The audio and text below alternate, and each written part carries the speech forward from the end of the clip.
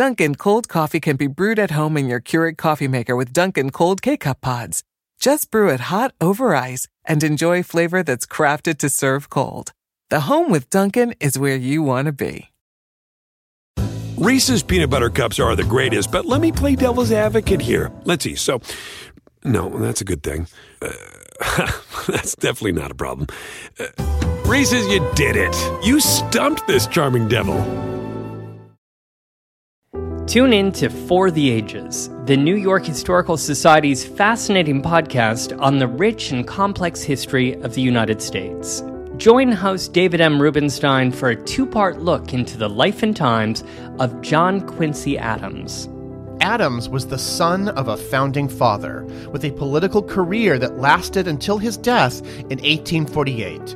He was also one of the last links between the founding generation and the United States of the 19th century. In this special two-part conversation, the author of John Quincy Adams' Militant Spirit, James Traub, joins host David M. Rubenstein to explore the origin of Adams' political career, bridging a connection between his childhood and college years to the start of his career in diplomacy, against the backdrop of his father's presidency. And in part 2, Traub discusses Adams' ascendance to the White House, his numerous achievements and failures in office, his stewardship of American foreign policy, and his continuous dedication to a code of ethics beyond the desire for re-election. That's For the Ages, available on Apple and Spotify.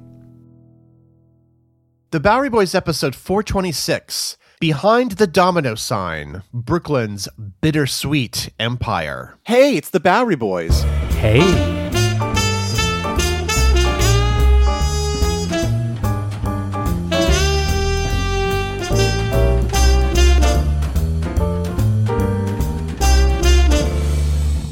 Hi there, welcome to the Bowery Boys. This is Greg Young. And this is Tom Myers, and today we're looking at the story behind a very famous sign on the Brooklyn waterfront, which, after having disappeared for several years, has made a sort of reappearance. Yes, Domino Sugar, a new version of a sign that graced the waterfront for decades.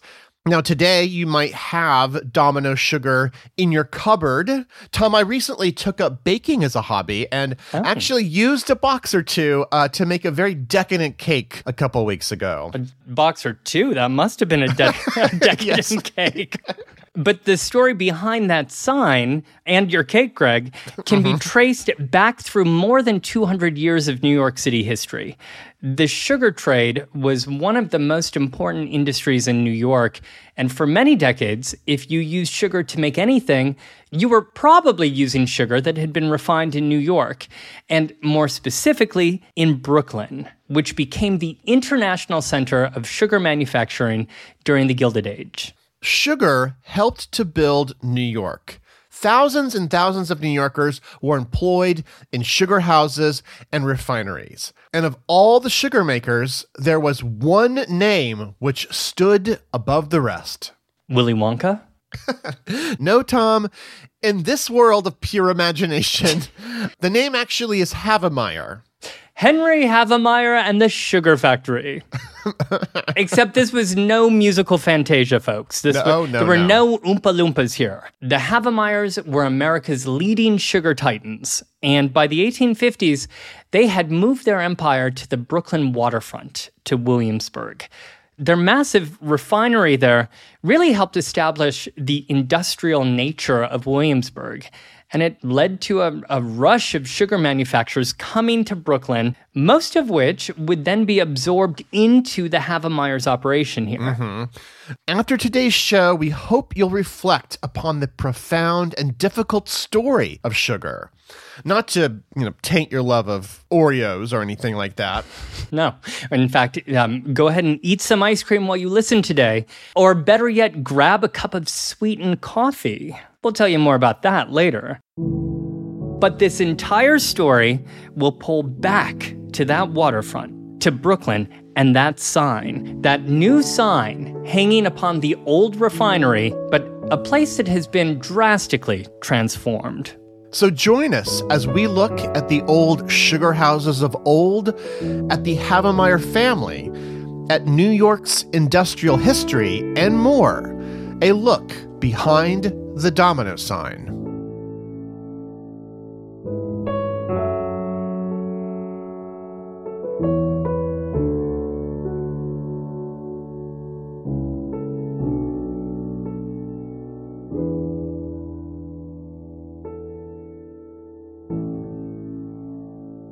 So before we get to the story of the Havemeyers and Domino Sugar, can we just cover a couple basics here? Sure. Sugar basics? Like you want me to get granular, Greg? Yes, because this whole story is built upon sugar, which we don't necessarily spend a lot of time thinking about today. No, it's kind of like salt, right? Or pepper. It's just kind of there, right? In a cup or in a bag. But it wasn't always so readily available or inexpensive. No. For a long time, sugar was a delicacy, and it's ancient. It's believed that sweet juice was first extracted from sugarcane around 4000 BC in Southeast Asia, although it wouldn't be refined until about 2500 years ago in India. And then during the Middle Ages, during Arab rule in southern Europe, the sugar production process was really improved in southern Italy and in Spain, and sugar started to gain more widespread popularity throughout Europe. Although it remained super labor-intensive to make, and it was very expensive to produce and buy.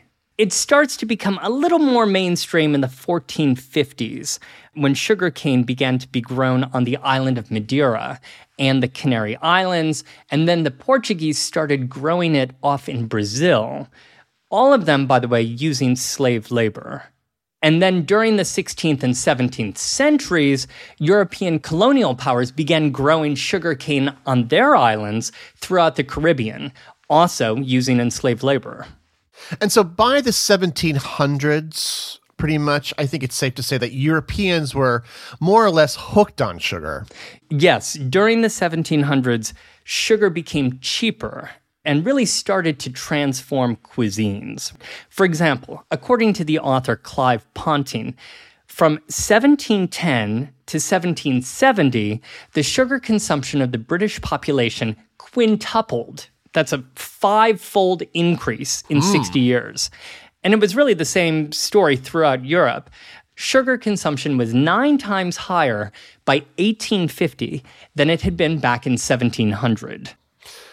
And as you noted, the production of this, let's face it, unnecessary, even detrimental food product, but one that we've grown to love, did result in the enslavement of millions of Africans. Yes, millions. From the 1500s through the 1800s, approximately 12 million people were enslaved and sent from Africa to North and South America, and nearly 10 million of them were sent to Brazil and to the Caribbean, where many were forced to cultivate sugar. Living and working conditions on these plantations were horrific, and life expectancies were incredibly short. And that reality is very much linked to New York's history, right? Because New York's economy benefited from this new European craving for sugar, as much of the sugar was ultimately refined here in New York. And that then increased popularity then led to the need for more plantations and, by extension, more enslaved laborers. And some of those enslaved laborers would even be sold at slave auctions here in New York in that colonial period. Yeah, the expansion of Caribbean and South American sugar plantations, right, in the late 1700s meant that more sugar and other things and even people would be traded here in New York City. Mike Wallace and Edwin Burroughs write in Gotham that by the 1720s, half the ships in New York Harbor were either coming from or going to the Caribbean. And that, quote, by the early 1760s, New York merchants were shipping over 400,000 pounds worth of bread, flour, wheat, and livestock to the islands every year. Their ships returned with valuable cargoes of mahogany, slaves, raw sugar, rum, molasses, and bills of exchange that helped finance imports of manufactured goods from Great Britain. So sugar was a vital part of the city's booming trade. And New York would receive these shipments of Caribbean sugar and then refine it and then ship it off to Europe. Yes, we know that Nicholas Bayard had set up a sugar refinery down by City Hall in 1730, and he would be joined by many other old Knickerbocker names, Greg, like the Roosevelts and the Rhinelanders and the Livingstons. All sugar refiners. Mm-hmm. And refining sugar was not easy. This was a truly specialized craft. Not everybody could just jump into sugar refining. Oh no, you couldn't just look it up on YouTube back then. No, they had to bring over experts from Europe, specialists who really knew how to take the raw brown sugar from the plantations and transform it into white crystals that you would actually want to, eat and, or maybe even more importantly, show off in your home, right? This was kind of a status symbol. It could have been sugar loaves or lumps, loaves and lumps. We will get into that later. And as we just heard in that passage from the book Gotham, other merchants were buying molasses, which is a byproduct of the refining process, and they would transform that into rum, which, needless to say, was also a pretty hot seller by this time. Also transformative to the city's economy. So yes, as this sugar market then developed during the 1700s, larger and larger sugar houses went up around New York. By the 1780s, there were 8 refineries in the city. These were mostly, large multi-storied factories and warehouses, and many, actually, like those that were owned by the Rhinelanders and the Van Cortlandts, had actually been used during the Revolutionary War as prisons for captured American soldiers. And we talked a little bit about that in our Evacuation Day show from a few months ago. But yeah, these were large structures, the largest in New York, actually. They needed a lot of room for sugar to dry in. They had floors, just like large floors of drying sugar loaves. Sugar loaves. And one of these refineries was the Seaman Sugar House down on Pine Street, which in 1799 was searching for a new sugar house manager, right? Somebody with that specialized skill. They heard about a 29-year-old German sugar engineer named William Havemeyer, who was working in London and was open, for relocation to New York City. And so they brought him over to run the plant. And 2 years later, in 1801, William reached out to his younger brother, Frederick, who was also a sugar refiner, to come join him in New York City. And the brothers then would manage the Seaman Sugar House for a few years, up until 1807, when they opened their own sugar refinery on Bud Street, which would later be renamed Van Dam Street. They would call their new business the Havemeyer Brothers Sugar Refinery. And they'd start rather small. They'd have just a handful of employees, and they lived right there in the back. They had rooms there for both William's family and Frederick's family. And this was a start of a sort of sugar dynasty here, because, they had lots of children, and some of those children were expected to enter the sugar business and take over at some point. They were, yeah. Both William and Frederick had a son who would then train as an apprentice in order to one day take over. Yeah. And to make matters, I guess, easier for us to remember today, they had named their respective sons after themselves. So William's son was William, and Frederick's son was Frederick. Can I add that William's middle name was also Frederick? Right. So it was I William didn't put Frederick. that detail in just because it's one Frederick too many. But both of these boys then studied at Columbia. They were both apprentices at the refinery. And in 1828, when their fathers retired, they both took over the firm. And it's worth situating us here on the New York City timeline. They took over in 1828. That is just 3 years after the Erie Canal opened. So, that the floodgates open, the economy is booming, and the population would soon be booming. Yeah, and the sugar consumption is booming. And their operation was growing. But it still wasn't huge. According to Jeffrey Cobb in his book, The Rise and Fall of the Sugar King, A History of Williamsburg, Brooklyn, 1844 to 1909, the Havemeyers, here in the late 1820s, employed 12 men and annually produced about 100,000 pounds of sugar. That does sound like a lot. 100,000 pounds of sugar. 100,000 pounds. It is a drop in the teacup compared to what's about to come. And up until now, the production process hadn't really changed that much, from what it had been almost 100 years ago. Are you able to describe briefly, I know this is out of our wheelhouse, but can you describe how sugar was being refined at this time? I think I'll let Jeffrey Cobb do that. Remember that the refineries were receiving this raw sugar right from the plantations, the shipments.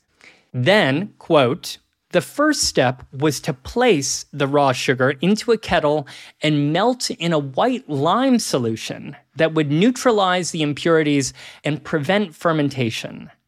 They then filtered it with bags to try to remove as much of the foreign matter as they could from the raw sugar. The solution was further cleared with bullock's blood, albumin, and clay.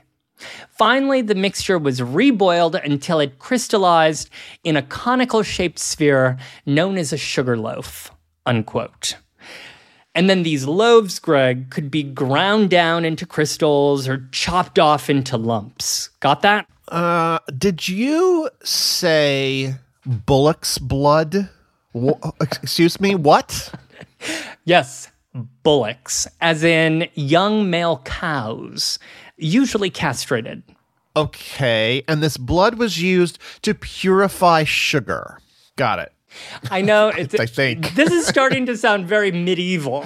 Yeah, it's almost like an episode of Bewitched. It's like a witch's potion. Hey, it works. I have newt, bullock's blood. Right, newts. They're just missing the newts.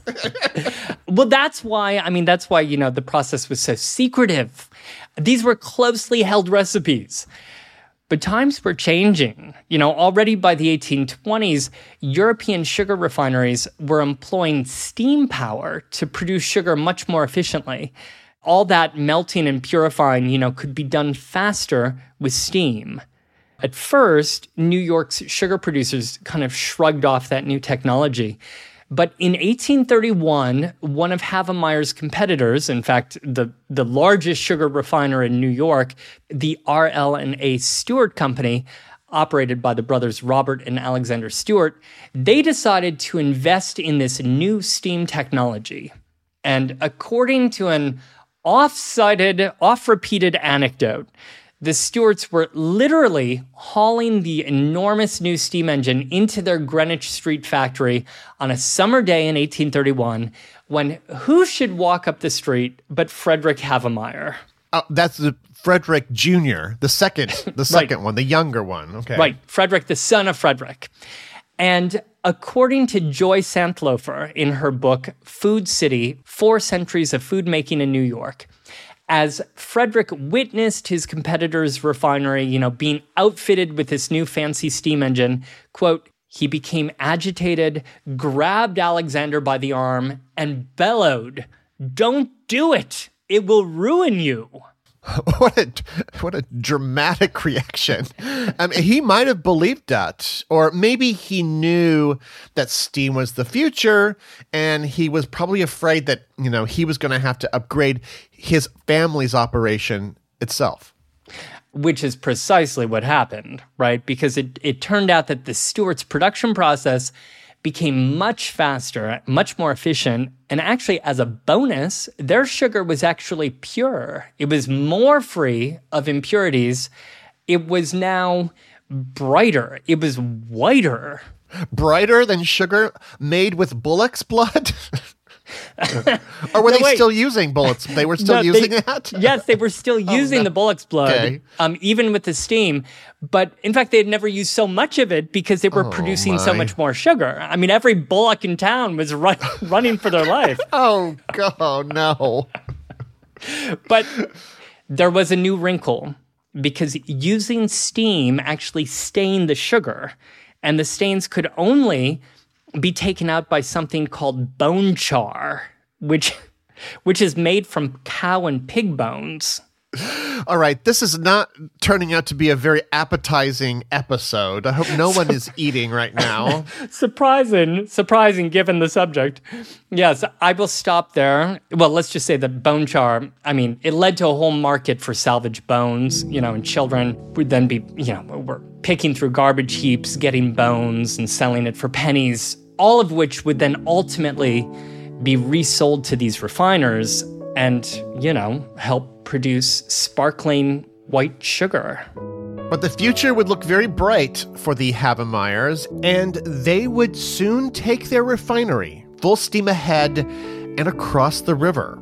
We'll follow the Havemeyers to Williamsburg after this.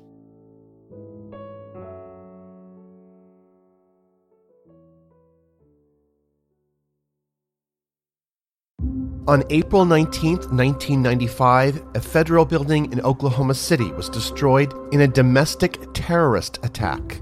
Just days after the bombing, America discovered the perpetrator was right-wing extremist Timothy McVeigh, whose mindset and values are still very present today.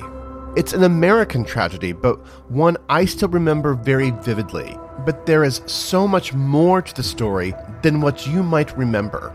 Take a deeper look into this moment of history with the podcast Homegrown OKC, hosted by Jeffrey Toobin and based on his book. The Homegrown OKC podcast is about better understanding the political environment in our country today. In particular, I found fascinating all the original archival footage used in the show, sounds which brought me back to that time, but with a richer understanding of events. These episodes were thrilling to listen to. That's Homegrown OKC. To listen, search for Homegrown OKC in your podcast app. That's Homegrown OKC. In the decades before the Civil War, slavery's grip on America tightened. But soon, a diverse group of abolitionists, both black and white, began to construct a clandestine path to freedom for the enslaved. Hosted by Lindsey Graham, Wondery's podcast, American History Tellers, takes you to the events, times, and people that shaped America and Americans, our values, our struggles, and our dreams. In the latest series, American History Tellers explores the Underground Railroad, a covert network of secret routes and safe houses operated by men and women committed to helping enslaved people escape bondage in the South. Fugitive slaves and anyone helping them face terrible violence and even death if caught. But for those brave enough to risk the journey, the Underground Railroad offered a path to the northern states and Canada, where their freedom was assured. Follow American History Tellers on the Wondery app or wherever you get your podcasts. You can binge this season's American History Tellers, The Underground Railroad, early and ad-free right now on Wondery Plus. Hey, Keurig coffee drinkers. Did you know that the bold, smooth taste of Dunkin' cold coffee can be brewed in your Keurig coffee maker and enjoyed at home? Dunkin's cold K-Cup pods were crafted to be brewed hot and enjoyed cold. And of course, they're packed with the Dunkin' flavor you crave. Brew over ice and sip in seconds. Because the home with Dunkin' is where you want to be. By the 1840s, the cousins William and Frederick Jr., both juniors, who were both in their 30s, had become so successful in the business of sugar refining that they did something unthinkable for most of us today. They left the family business to their younger siblings and then promptly retired. Wow. I'm I'm jealous. But I'm also assuming that retiring back in the 1840s meant something different than it does today. They didn't just move to Boca and take up pickleball. No, neither Boca Raton nor pickleball existed in the 1840s, so that was not done. They retired from sugar, but not necessarily from public life. Cousin William began a career in local politics, latched on to the Democratic political machine Tammany Hall, and in 1845, he became the mayor of New York City for a single year. That's what they did back then. Yeah. Then again in 1848, and then, believe it or not, a final term in 1871. And William Havemeyer was, he was a rather influential and fiery person in New York City politics throughout the mid-19th century. But by that time, his story then ceases to have much to do with sugar, right? Right. But what about his cousin Frederick? Well, like many successful business people of the age, he didn't stay retired. For many years, he traveled through Europe, in particular England and Germany, where he studied up on the latest innovations of sugar refining. The family business... I'm sorry, even while retired, he was still working. Yeah, he couldn't get sugar out of his blood like so many of us. The family business on Van Dam, as you inferred, was stuck using old world methods of refining. But during his travels, Frederick saw the Industrial Revolution in its full glory and saw how steam power was revolutionizing the business. And I would say it's actually because of steam or the accommodation of its machinery that, believe it or not, the Havemeyers eventually moved the sugar business out of New York to Long Island. And more precisely, to the Brooklyn waterfront. Yes. But why exactly did they move there? Couldn't they use steam power in Manhattan? Yes, but steam-operated machines would be able to produce a far greater amount of sugar, 100-fold than what they were making, or even more. Oh. But this amount of steam also required a huge amount of coal, of course, not to mention that the mass sugar that they would produce would require easier access to transport and get it out of their warehouses.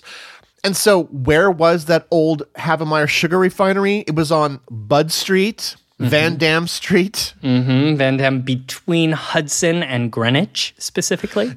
Yeah, so for those who know that area, it's where Hudson Square is today. It's kind of near the Ear Inn, one of our favorites. Yeah. But at this time, that was not on the waterfront. If they were going to expand, they would have to have shore access. The entire Havemeyer business hinged upon this upgrade. And so in 1856, following the death of his younger brother Dietrich, Frederick Havemeyer, now aged 50, returned to the family business. He was now unretired. Yes, and devised a plan to move the entire operation to the Brooklyn waterfront. Which was a very interesting place in the 1850s, as you discussed in your Brooklyn Navy Yard show last year.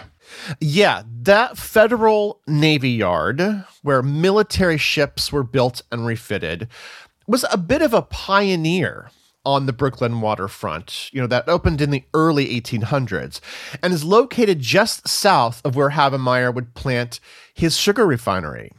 Many industrial concerns were looking to move out of New York, which was getting really overcrowded, to the Brooklyn waterfront in the 1850s, a great many to where the neighborhoods of Williamsburg and Greenpoint are today, although it's the whole waterfront. By 1856, these places were a part of the greater city of Brooklyn in an area commonly known then as the Eastern District. But today we know them as Williamsburg and Greenpoint. And it was here at Kent Avenue and South 3rd Street that Havemeyer opened his new refinery. Here on the Brooklyn waterfront, he finally had space to grow. From this spot, the Havemeyers would lead and then dominate sugar production in the United States and would even direct the country's growing taste for sugar. In fact, the city of Brooklyn, this was an independent city in the 19th century, Brooklyn would become the center of American sugar production. And they did so at a time when the production of sugarcane itself was changing. Now, as I said earlier, plantations in South America and in the Caribbean were shipping their sugarcane to northern refineries like the Havemeyers here in New York. Mm-hmm. But there were also domestic producers of sugarcane. By the 1850s, the center of cane production in the United States was in Louisiana, which also used enslaved labor. One of the greatest pre-Civil War memoirs from 1853, I think one that many people know, thanks to a certain film, is the book 12 Years a Slave by Solomon Northup. And he goes into great detail about his enslavement on a sugarcane plantation in Louisiana. The American Civil War, of course, ended this dominance, or at least its reliance on slave labor. For American manufacturers, however, there was another rising source of sugarcane by this time, and that was in Cuba. And Cuba was a colony of Spain at the time, and slavery would continue to be legal there for many years, right after it had been outlawed elsewhere in the Caribbean and in the U.S. Cuba's economy was so entwined with sugar production that slavery was only eradicated through a very long, gradual emancipation process that ended in 1886. But with the end of slavery here came surprisingly an even greater expansion of the Cuban sugar industry, funded largely by American interests. And this relationship will continue through most of our show today in the background. For more information on the relationship between Cuba and the United States, I urge you to check out the Pulitzer Prize-winning book by Ada Ferrer, Cuba, An American Story, which carries this history into the 20th century and to the present day. The necessities of Havemeyer and the businesses which fueled Brooklyn's economy had national and even geopolitical implications. And even into the early 1890s, Cuba remained the world's leading sugar producer, and most of it headed to the United States. And was most of that raw sugar from Cuba then shipped to the New York area? Yeah, to Havemeyer's refinery and many, many more. By the 1870s, Brooklyn had become the greatest sugar manufacturing city in the world, and the Brooklyn waterfront was soon lined with Havemeyer's competitors. They were all benefiting from a culinary sea change, a moment when sugar was becoming a staple ingredient, a commodity, a necessity, used in a wide range of mass-produced food like obviously candy, chewing gum, ice cream, eventually fountain sodas, and even medications. Yeah, I mean, what is cough syrup, right, without sugar? It's nasty. Yes. That's what it is. And new inventions came along during the Gilded Age, the freezer, the refrigerator, most notably, which diversified home cooking and baking. As author Elizabeth Abbott points out in her book, Sugar, A Bittersweet History, there's another underappreciated innovation. Quote, the 1858 invention of the mason jar increased the demand for white sugar. The jar enabled women to preserve fruits and vegetables that they could serve year-round. Because canning required white sugar, it too contributed to the large increase in its consumption, unquote. There was a sugar rush, Greg, of consumption. How were then the Havemeyers able to stay ahead of their competitors? Well, lots of ways. First and foremost, we should say they had their reputation, their political connections, and there were, by this time, a lot of Havemeyers, sons, cousins. Some of these men would go on to lead the company, including Frederick's sons Theodore and Henry, known as Harry, whom we'll get to in a moment. They also had a series of partners over the years, including in 1862, Frederick's son-in-law, Joseph Elder. In fact, the firm would then be known as Havemeyer and Elder. It's a little confusing. Elder doesn't mean like an elder man, like it's like a father. No, this elder is actually a son-in-law. I got it. But wait, this wouldn't be the only marital link between these families. No. It's the Gilded Age after all. I mean, families would marry a few times between themselves. Yes. The Havemeyers built themselves quite a kingdom here on the banks of Williamsburg, Brooklyn. By the early 1880s, the refinery had grown so large and prominent that it was known colloquially as the Yellow Sugar House. And that color yellow might just pop up on some future packaging. So could you describe this place, this Yellow Sugar House? What would we see if we had, say, sailed past that refinery? Well, according to the Brooklyn Daily Eagle, quote, in securing a waterfront for their operations, the refiners effect a great economy, for not only do they ship the sugar direct on steamers and freight cars, but the raw material is brought to their door from Brazil, Manila, Hawaii, Egypt, and Java, and poured into their melting pans after a single handling, hardly 30 steps from the wharf where they landed, unquote. And it was more than men. There were donkeys, dozens of donkeys, which hauled the sugar from the wharf up to the refinery doors. So this kingdom of sugar sounds like quite a sophisticated operation, right? I mean, at least compared to their old place over on Van Dam Street. Yes. The process of turning raw sugar into crystallized granular sugar was a grueling, multi-step process that took about 8 hours from the time it was taken from the wharf to its final granulization process, which used tons of coal, millions of gallons of East River water, and thousands of men working day and night. From this moment and for many decades on, the streets of Williamsburg would be pungent with a dark, syrupy, industrial smell. Ew. I wonder if that smell bothered the Havemeyers. Wait, did they actually live in Brooklyn? Would they have noticed? Well, I must say that by this point there are dozens of Havemeyers, and I didn't track down every single one of them. But for the most part, actually, the Havemeyers lived in New York. Frederick Havemeyer and his large family lived on 14th Street near Union Square for a time in the 1850s. And then in the following decade, Frederick then converted a summer house that he had purchased that was out in Throgs Neck, converted it then into a permanent grand estate built in the French Second Empire style, an estate called Beau Rivage. Oh. Wait, did you say up in Throgs Neck? Like up in the Bronx? Yes, well, it was just Westchester County then, but yes, the peninsula of Throgs Neck, today the site of the Bronx Whitestone Bridge, and of course, the Throgs Neck Bridge, was the location of Frederick Havemeyer's grand estate. Wow. And I guess from there, Frederick could simply sail down to work, right? He could just take the family yacht down to the refinery. Yeah, Frederick and even some of his sons who grew up there.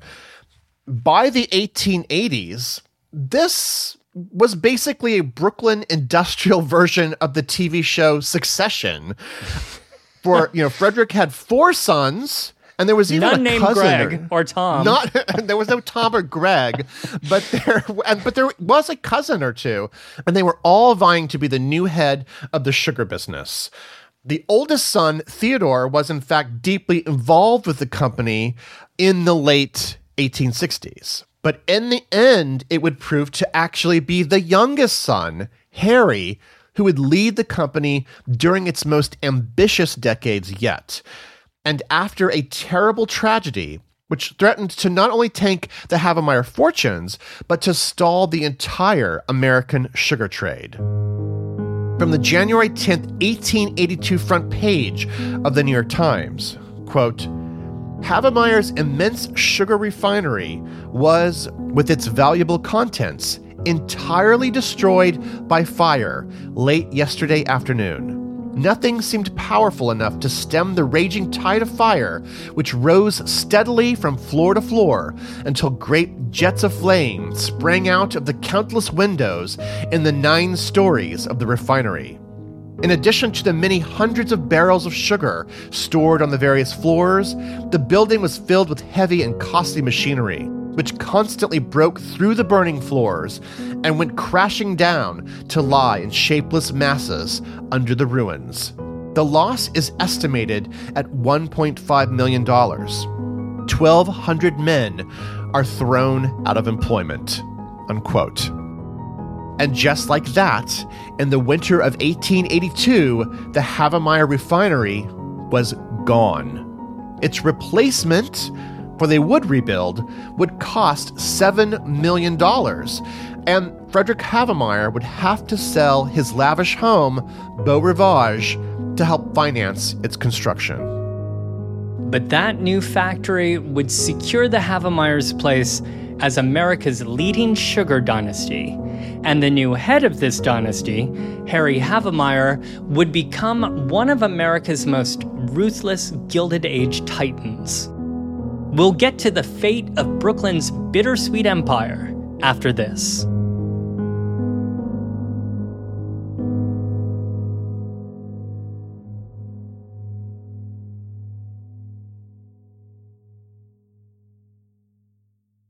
Hey, Keurig coffee drinkers. Need a cold coffee with a bold flavor? Dunkin' Cold K-Cup pods were specially crafted for cold coffee. Brew over ice straight out of the Keurig coffee maker for smooth, delicious Dunkin' taste you know and love. Find your next Dunkin' Cold coffee in the roasted coffee aisle. At Amica Insurance, we know it's more than just a car. It's the 2-door coupe that was there for your first drive. The hatchback that took you cross-country and back. And the minivan that tackles the weekly carpool. For the cars you couldn't live without, trust Amica Auto Insurance. Amica. Empathy is our best policy. Reese's peanut butter cups are the greatest, but let me play devil's advocate here. Let's see. So, no, that's a good thing. That's definitely not a problem. Reese's, you did it. You stumped this charming devil. So you left us with the Havemeyers' sugar empire going up in flames in 1882. But the family was not defeated. From Frederick on down, they decided to build back even bigger, and this time to make it truly fireproof, and using even more modern refining technologies, right? It would be the most modern facility in the world. They were going all in to make this successful. How long did it take to build? A year and a half, 18 months, during which time sugar prices would actually rise around the country because suddenly there was less sugar on the market. Well, and then just to make it even worse for them and to add to the pressure, his competition actually benefited from them being taken out of business, for a year and a half. Which must have left a bitter taste, yes. Mm-hmm. But actually 18 months really wasn't that long when you consider how massive their new refinery would be. The Brooklyn Daily Eagle proclaimed on its front page on July 30th, 1883, shortly before this new structure opened, "Colossal" is the headline. One word, colossal. Quote, "Among the great industries of the Eastern District, sugar refining ranks foremost. And among the great establishments of the world for the refining of that article, the new one, now nearly completed for Mr. Theodore Havemeyer at 1st and South 3rd Streets, stands first.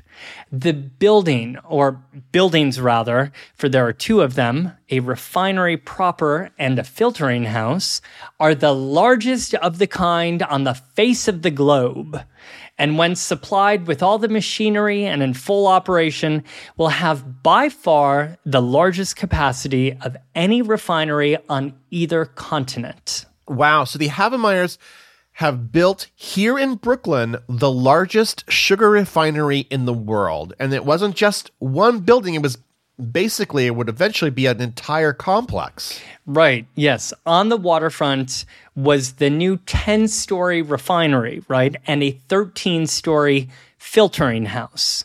And then on the ruins of the old refinery, they had erected a 6-story warehouse. But there was also another 7-story refinery and another warehouse and a machine house and other buildings. 3 of the buildings would actually be connected on upper floors by bridges. And, add to that, they had their own railroad depot. It goes on and on. And so this new refinery could produce enormous quantities of sugar daily. Yes, an unbelievable 3 million pounds of sugar per day. I don't even know how to process that amount of sugar. And then luckily, Harry Havemeyer did know how to process that. Yes, it's unbelievable. And then, so they stored it in barrels that they made themselves, by the way. They had a cooperage on site. And then they loaded the barrels onto railroad cars at their own depot? That's right, which was run by the Erie Railroad. And then the Eagle wrote in their article, quote, "Trains are taken to and brought back from Jersey City on barge floats several times during the day." Wow, riding the sugar train. Yeah, barges and barges of barrels of sugar. 3 million pounds a day. But wait a minute. When they were closed for 18 months, the price of sugar went up because there was just less of it, right? Right. What happened to these prices once the factory opened? Once they were open, the market was suddenly drowning in sugar, right? So obviously then, yes, the price plunged. Now, fortunately for them, sugar is highly addictive. Cheaper sugar meant more people could buy it, right, and then use it every day and develop serious sugar addictions, right, that needed to be filled with even more sugary foods. Mountains of rotten teeth. Why is this starting to sound a little bit like the tobacco industry?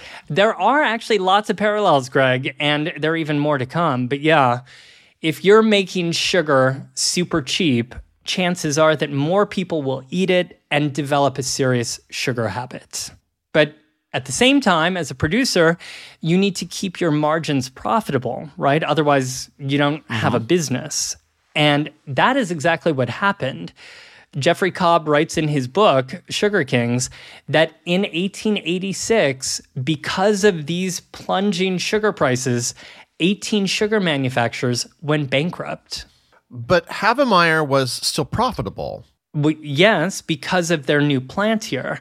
They could process the sugar, more efficiently and cheaper than their competitors.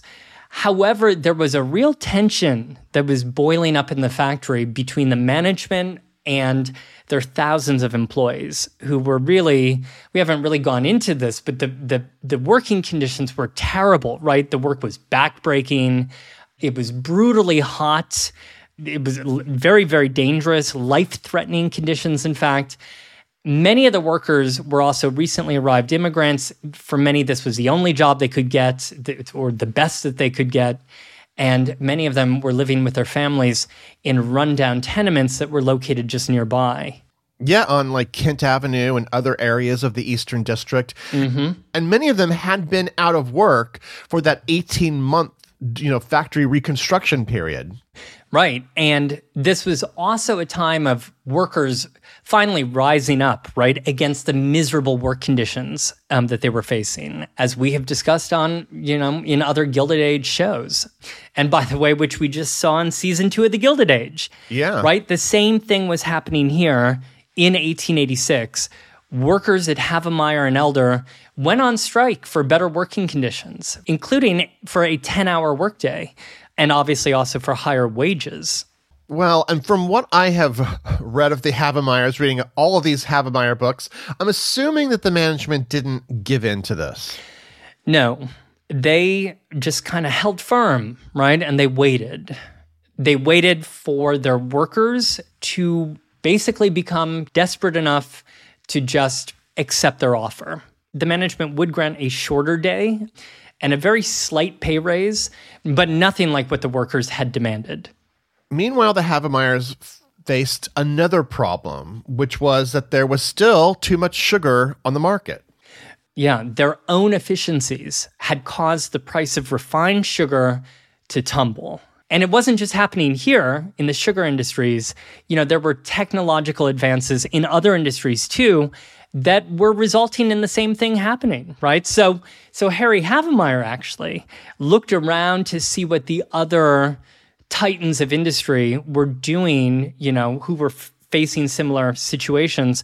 How were they also handling issues like overproduction? Well, I think they were handling it by breaking up strikes and fighting unions. Yeah, and they were also dealing with it by colluding with their own competitors, right? They were forming agreements, gentlemen's agreements, to set their prices and to cooperate on how much they would actually produce. They were essentially agreeing to limit their own production in order to drive up the prices and create more scarcity. It's Econ 101, Greg. Yes. And Harry would do the same thing in 1887 when he became the president of a new company called the Sugar Refineries Company, which was otherwise known as the Sugar Trust. Now, let's try to keep this simple, but a trust is defined as an agreement that allows one person, right, the trustee, or a board of directors, to hold on to and manage assets or property on behalf of another party, the beneficiary. For example, we know about trust funds. But here, in the case of the Sugar Trust, a group of competing sugar companies that represented 80% of the nation's sugar refining capacity. They came together to form this new, larger sugar trust. And in doing so, they handed ownership over for their individual companies to the trustee, who was, of course, Henry Havemeyer. Then he and his board of directors were now able to make management decisions for all of these participating companies. So they could set limits on production and then drive up the costs. But they could also share technology, and they could share other administrative costs. And they could also keep out those pesky unions, right? Because if everybody in the trust, in the industry, basically joined together and rejected unions together, the workers would have nowhere to go. They would be blocked. But from the outside, this doesn't look very good, right? Why would consumers stand for this kind of collusion? Well, consumers wouldn't necessarily know. The Sugar Trust kept things quiet, especially when in 1888 they decided to start dropping production to 2/3 of capacity. They could, together, produce 34,000 barrels of sugar a day, but they decided to only produce 23,000. And the trust also decided to shut down some of the plants and lay off thousands of workers.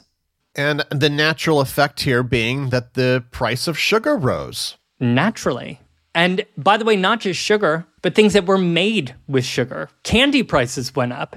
Cakes chewing gum became expensive. Yeah, exactly. Cough syrup, anything. But hey, the Sugar Trust was happy. Their collaboration really started to pay, large dividends out to its investors. But investigators were already on the case, and Harry Havemeyer and the other sugar owners landed in court throughout the 1890s, and a series of lawsuits found the trust to be illegal and forced them to reorganize, which they did in 1891 as the American Sugar Refining Company. Now, that company then would be in and out of court for years. There were multiple congressional hearings held about whether or not it was an illegal monopoly, but nothing stuck. The American Sugar Refining Company would not be dissolved. Instead, it remained the dominant sugar company in America, led, as always, by the Havemeyers. Wow. So by the end of the 1890s, the Havemeyers are profoundly in control, firmly in control of the nation's largest sugar supply. Yes. And Harry, a third-generation Havemeyer here, is in charge. He is known as the, quote, Sugar King. Remember Harry's business partner, J. Lawrence Elder, right, which made the company into Havemeyer and Elder? Yes, the brother-in-law. Well, back in 1870, Harry married J. Lawrence Elder's sister, Louise. So J. Lawrence Elder was already his brother-in-law. Right. So then he got married to his brother-in-law's sister. They were a close family, Greg. So Henry Havemeyer and Louise Elder were married. Unfortunately, it was an unhappy marriage, and they didn't have any kids. And in 1882, right around the time of the fire, they divorced. But Harry didn't stay single for very long because the very next year, in 1883, he remarried, get ready, to another Elder. What? Were there no other people? What was this even legal? Don't worry, she was not another Elder's sister, but she was the niece of his first wife, Louise, and her name is Louisine. So yeah, the story could really benefit from some additional first names. Anyhow, Louisine was a fascinating woman, and frankly, quite a breath of fresh air to the story. She was born into a wealthy merchant family in New York and spent several years in Paris in the 1870s following the death of her father.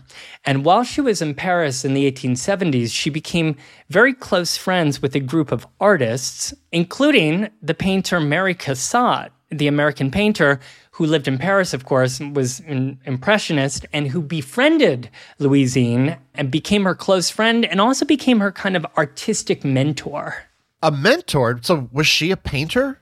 No, she was actually starting to collect. She was very young, right? But she was already building a fine art collection while she was in Paris. And the very first piece that she bought under sort of the, stewardship and encouragement of Mary Cassatt was a work by Edgar Degas. And from that impressive start, Louisine would then build an incredible art collection.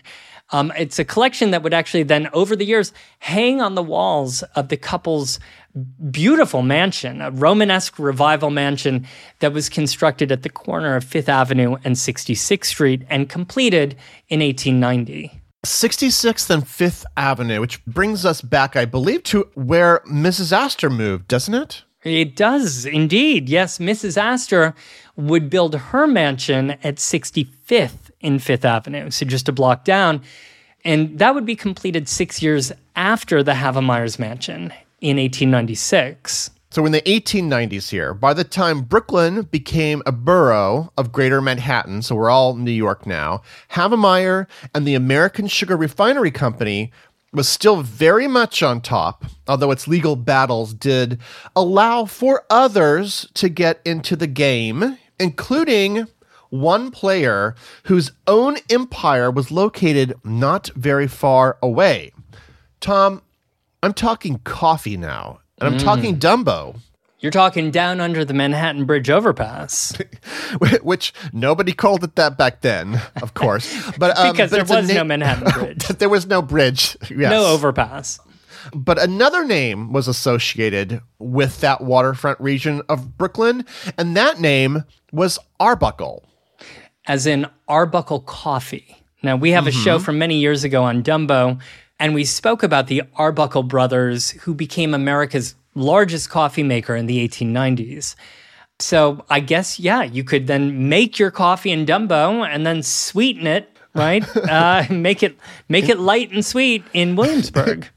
Yeah, well, actually, although you could also sweeten it in Dumbo, because Arbuckle then became a major sugar refiner as well. The key was machinery that Arbuckle owned to automate the bagging and packaging process for his own coffee.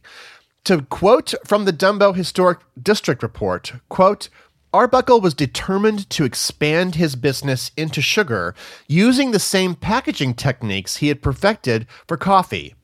He purchased sugar from the Havemeyer family's Williamsburg refinery And since he purchased large amounts of it, Arbuckle requested a discounted price from Havemeyer. However, despite extensive sales, Henry Havemeyer considered Arbuckle to be a threat and refused to grant a discount. As a result, in 1896, Arbuckle announced that he would build his own sugar refinery at the corner of J and John Streets. In response, Havemeyer's American Sugar Refining Company bought a major coffee roasting business in Toledo, Ohio. Thus began what became known as the Sugar and Coffee War. Unquote. Whoa. It's like a Dumbo versus Williamsburg melodrama, right? Yes. Over a sweetened cup of coffee. What a symbol of like industrial drama that coffee is, right? The resulting battle took place over a few years, drove up the price of sugar and coffee, both of them, but it also invited in other competitors to the sugar market. And finally, let us not forget that there was an actual war going on at the same time involving American sugar interests in Cuba, aka the Spanish-American War. Oh, wow. So by the beginning of the 20th century, America was really experiencing a sugar high and a caffeine high. And it's only after all of that and the acquisition of a few more refineries in 1901 that the Havemeyers began using the name Domino Sugar, which was actually a pre-existing name, believe it or not. And I believe it's from the way that the sugar is cut and packaged. One reference in an 1888 newspaper, for instance, refers to, quote, Domino Sugar, a new style cut loaf, very desirable for the tea table, unquote. There are those loaves again. Well, right, because the boxes are rectangular, right? Like really big dominoes. Yeah, so I'm not 100% certain. If any listeners have more information on the domino cut, somebody will. Please email us, plus I hope so. But just 2 years after they renamed themselves, just to the south of the refinery, the Williamsburg Bridge opens on December 20th, 1903, the longest suspension bridge in the world, at least until 1924, linking Williamsburg, Brooklyn to Manhattan's Lower East Side. A valuable link that allows thousands of people to migrate to better living conditions in Brooklyn. And in a way, it signaled that the refinery here was really in the center of it all, right? The Havemeyers chose this section of the waterfront so that they could expand. But now here it was, right, on this incredibly busy waterway on a really congested, even antiquated industrial waterfront. Mm-hmm. And they remained power players in the borough for many, many decades. In fact, when they threatened to move to New Jersey in the early 1920s, the city wanted them to stay and actually allowed them to expand and even permanently closed down 2 streets, for that expansion. The business was still in the hands of the Havemeyers. Henry had died in 1907. His wife, Luzine, then devoted her later years to the women's suffrage movement, which, of course, she got to see come to fruition with the ratification of the 19th Amendment in 1920, so she got the right to vote. She died in 1929 and is buried with her husband in Greenwood Cemetery. And today, of course, you can still experience the Havemeyer legacy, not only when you're baking a cake like Greg, but when you're strolling through the Metropolitan Museum of Art. Right. She bequeathed 142 paintings to the museum, and then later her children bequeathed about 2,000 more works to the museum, including Rembrandt's, Degas, Cassatt's, of course, and many great examples of Asian art. It's an incredible collection. The Impressionism and Post-Impressionism rooms at the Metropolitan Museum, which are some of the most popular with visitors, would not be what they are today at all without this immense gift of art. Mm-hmm. But let's head back to the waterfront.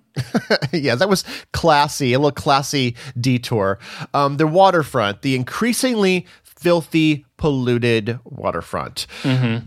If there were pleasant things to look at, it was the myriad electronic signs, which, by the mid-20th century now hung upon many of the waterfront factories.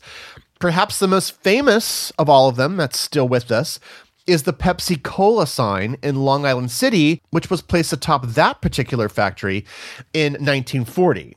And a Domino sugar sign was hung upon this refinery in 1951. And it seems like they kind of got it up in the nick of time, right place and time, for there would be some problems with these signs. For instance, a few years later in 1954, when their rival, the National Sugar Refining Company, wanted to hang up a neon sign touting their adorably named Jack Frost sugar, it was vetoed because it would have been across the water, was further north than Domino's. It would have been across the water from the about-to-be-opened United Nations headquarters.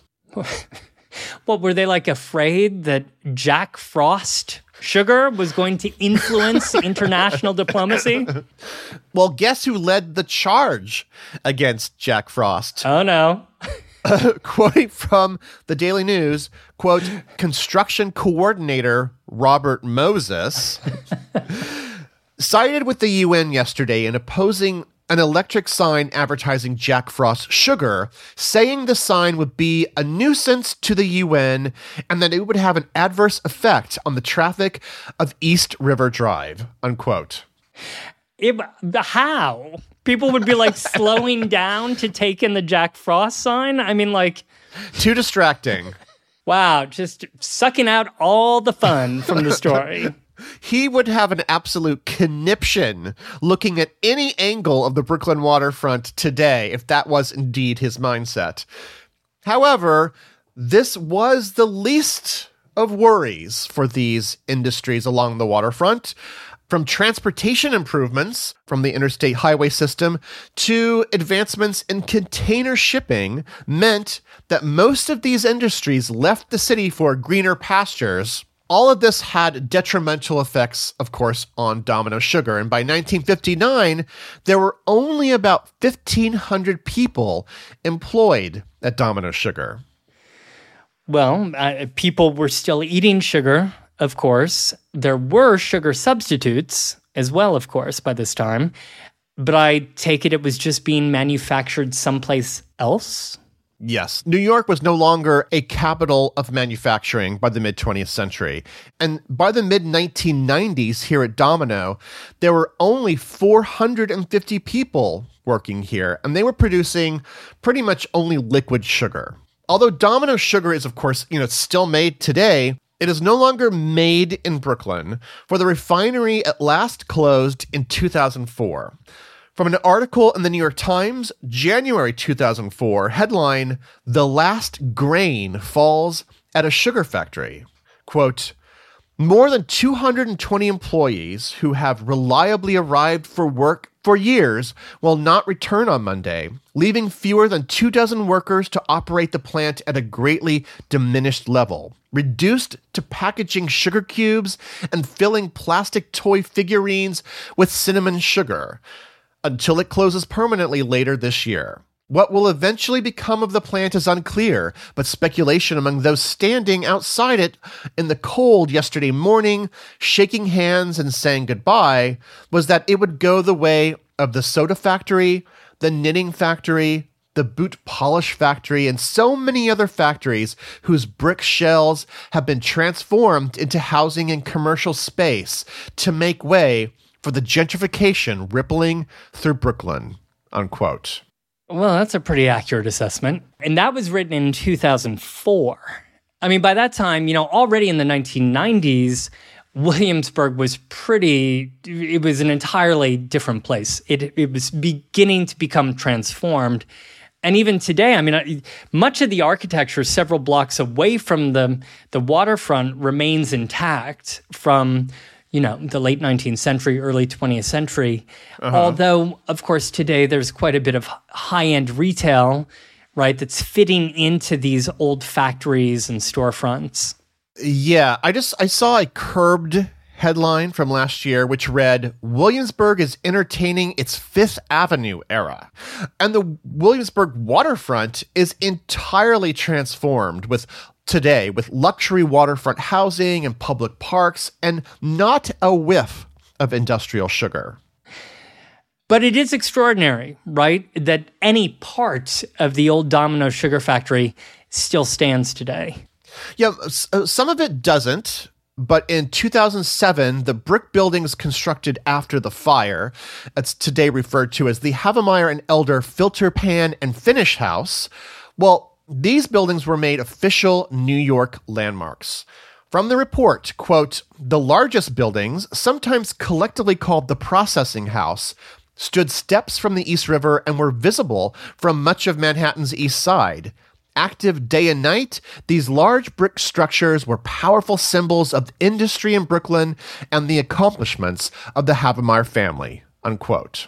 Yes, but, unlike many other historic structures that have been preserved and still stand today, these are a little bit different, right? The Domino building sort of stands out alone in that area. It's sort of a stranger to everything happening around it. And I should mention something very unique, which was presented here within the abandoned Domino Sugar Factory in 2014. An incredible and incredibly large art installation by Kara Walker with an equally big title, A Subtlety or the Marvelous Sugar Baby, an homage to the unpaid and overworked artisans who have refined our sweet tastes from the cane fields to the kitchens of the New World on the occasion of the demolition of the Domino Sugar refining plant. Now, this work at its center featured a 35-foot by 75-foot black woman sphinx-like figure and 13 boys around her made of cast resin or cast sugar. A stunning piece. To quote from Doreen Sanfelix at Vulture, quote, a foam skeleton overlaid with 40 tons of sugar, water, and resin, the Sugar Baby was the largest single piece of public art ever erected in New York City. It was also one of the biggest in another sense. The show attracted 130,000 visitors and seemed to herald a new future for public art in the city. The developer Two Trees, which underwrote much of A Subtlety, broke ground on its Domino project not long after, turning the site into new apartments. And the Sugar Baby was conceived to be wiped away too, to be almost completely destroyed following its single showing, unquote. And so, indeed, today, Two Trees Management is in the process of entirely redeveloping this area. In front of that old building sits the 5-acre Domino Park, which reuses certain pieces of industrial equipment on the park here, including 4 large syrup tanks. There's a dog park, volleyball, there's a taco stand, some delicious tacos. The park opened in 2018. I kind of love it, if just for the views. It's got beautiful views of Manhattan. There's even a playground designed by Mark Riegelman that is designed to sort of emulate abstractly the sugar-making process. From the architect's website, quote, Riegelman's playground was inspired by the history of these sugar manufacturing operations, with each portion of the playground taking children through a fun-filled representation of the sugar refining process, unquote. I hope that it includes some part of bone picking, right? And bullock's blood, pig chasing. Not that I saw. That's been replaced by tacos and volleyball. Seriously, though, it's a fun place to go. Everyone should check it out. Now, south of the refinery is the new One Domino Square, quote, 57 and 39-story structures, which will yield 600 units with both condominiums and retail apartments, unquote. And is it just me, or do they kind of look like big bricks of sugar? Like a stack of sugar cubes, right. Actually. I hope that was intentional. And finally, we have the refinery itself. The landmarked building, or should I say the exterior. For this building, the old Domino's factory, is basically an exterior. It is wrapped around a 15-story, 460,000 square foot office building in a glass box, okay, which is set back about 15 feet from that landmarked brick exterior. So it's like wearing a shell, a skin of the former factory. And adorning the top is a 43-foot replica of the original Domino sugar sign, returning the Domino name to the Brooklyn waterfront. It's nice to see it, back in its place on the Brooklyn waterfront again, even if it does not reign over thousands of pounds of sugar. Of course, if you want to see an authentic Domino sugar sign, you'll have to go to a Domino sugar plant elsewhere. They're still making sugar, of course, and we didn't even have time today to talk about all the other major advancements, modern advancements in sugar production, or sugar beets, or the current American sugar cane production, which is largely in the American South today. But Domino Sugar today is headquartered up in Yonkers, New York, and if you want to see a good Domino sugar sign, a classic vintage sign that's still in operation, head to Baltimore, where a big, beautiful sign still hangs over the city. And I did want to add one more piece of historical trivia here, and that involves the Havemeyers' old mansion, Beau Rivage. Up in Throg's Neck. Yes. It is still around, believe it or not. It was bought by the Huntington family in the 1880s. They lived there, and they called it the Homestead. And today, it's a high school called Preston High School.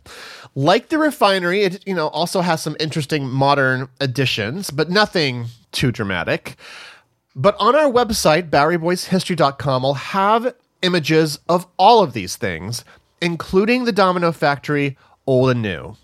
A big thanks to those who support the Bowery Boys on Patreon.com, where you help us produce this podcast with your small monthly donations. We greatly appreciate it. And as a thank you, we provide all kinds of extra goodies, including merchandise and access to ad-free episodes early and much, much more. Including our Patreon-only podcast called Side Streets. This episode, this week, Tom and I will be talking Williamsburg, of course, our experiences there. And in fact, Tom, your brother, lived in Williamsburg in the early 1990s near the Domino Sugar Factory. Yes, and so hopefully you'll be able to share some of his experiences and things that you saw even during that period. Yes, and he always smelled like sugar. He's a sweet guy. Very sweet. I let you say it, Greg. That was a pitch, and you took it. So join us on patreon.com/Bowery Boys and check out that show next week. We also encourage you to join us in the streets in small, fabulous walking tours around the city, public walking tours or private tours for your group and organization. We have many new tours that have just been launched and are coming out at the end of this winter and early spring. Head over to BoweryBoysWalks.com to learn about new tours that we have of the Financial District, of Riverside Drive, a food tour of Chinatown, of course, the Gilded Age mansions of Fifth Avenue, and so many more. Join us in the streets and walk through time over at BoweryBoysWalks.com. And finally, check out the Bowery Boys website this week for information on 2 live book-related events that I'll be moderating this month and next at the P&T Knitwear bookstore on the Lower East Side, and another one at the New York Historical Society. And the details of both those events will be at BoweryBoysHistory.com. And a special thanks to Kieran Gannon, who edited today's show. So thank you very much for listening. Have a great New York week, whether you live here or not. See you real soon.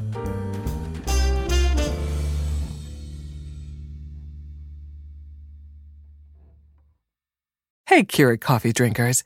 Did you know that the bold, smooth taste of Dunkin' cold coffee can be brewed in your Keurig coffee maker and enjoyed at home? Dunkin's cold K-Cup pods were crafted to be brewed hot and enjoyed cold. And of course, they're packed with the Dunkin' flavor you crave. Brew over ice and sip in seconds. Because the home with Dunkin' is where you want to be.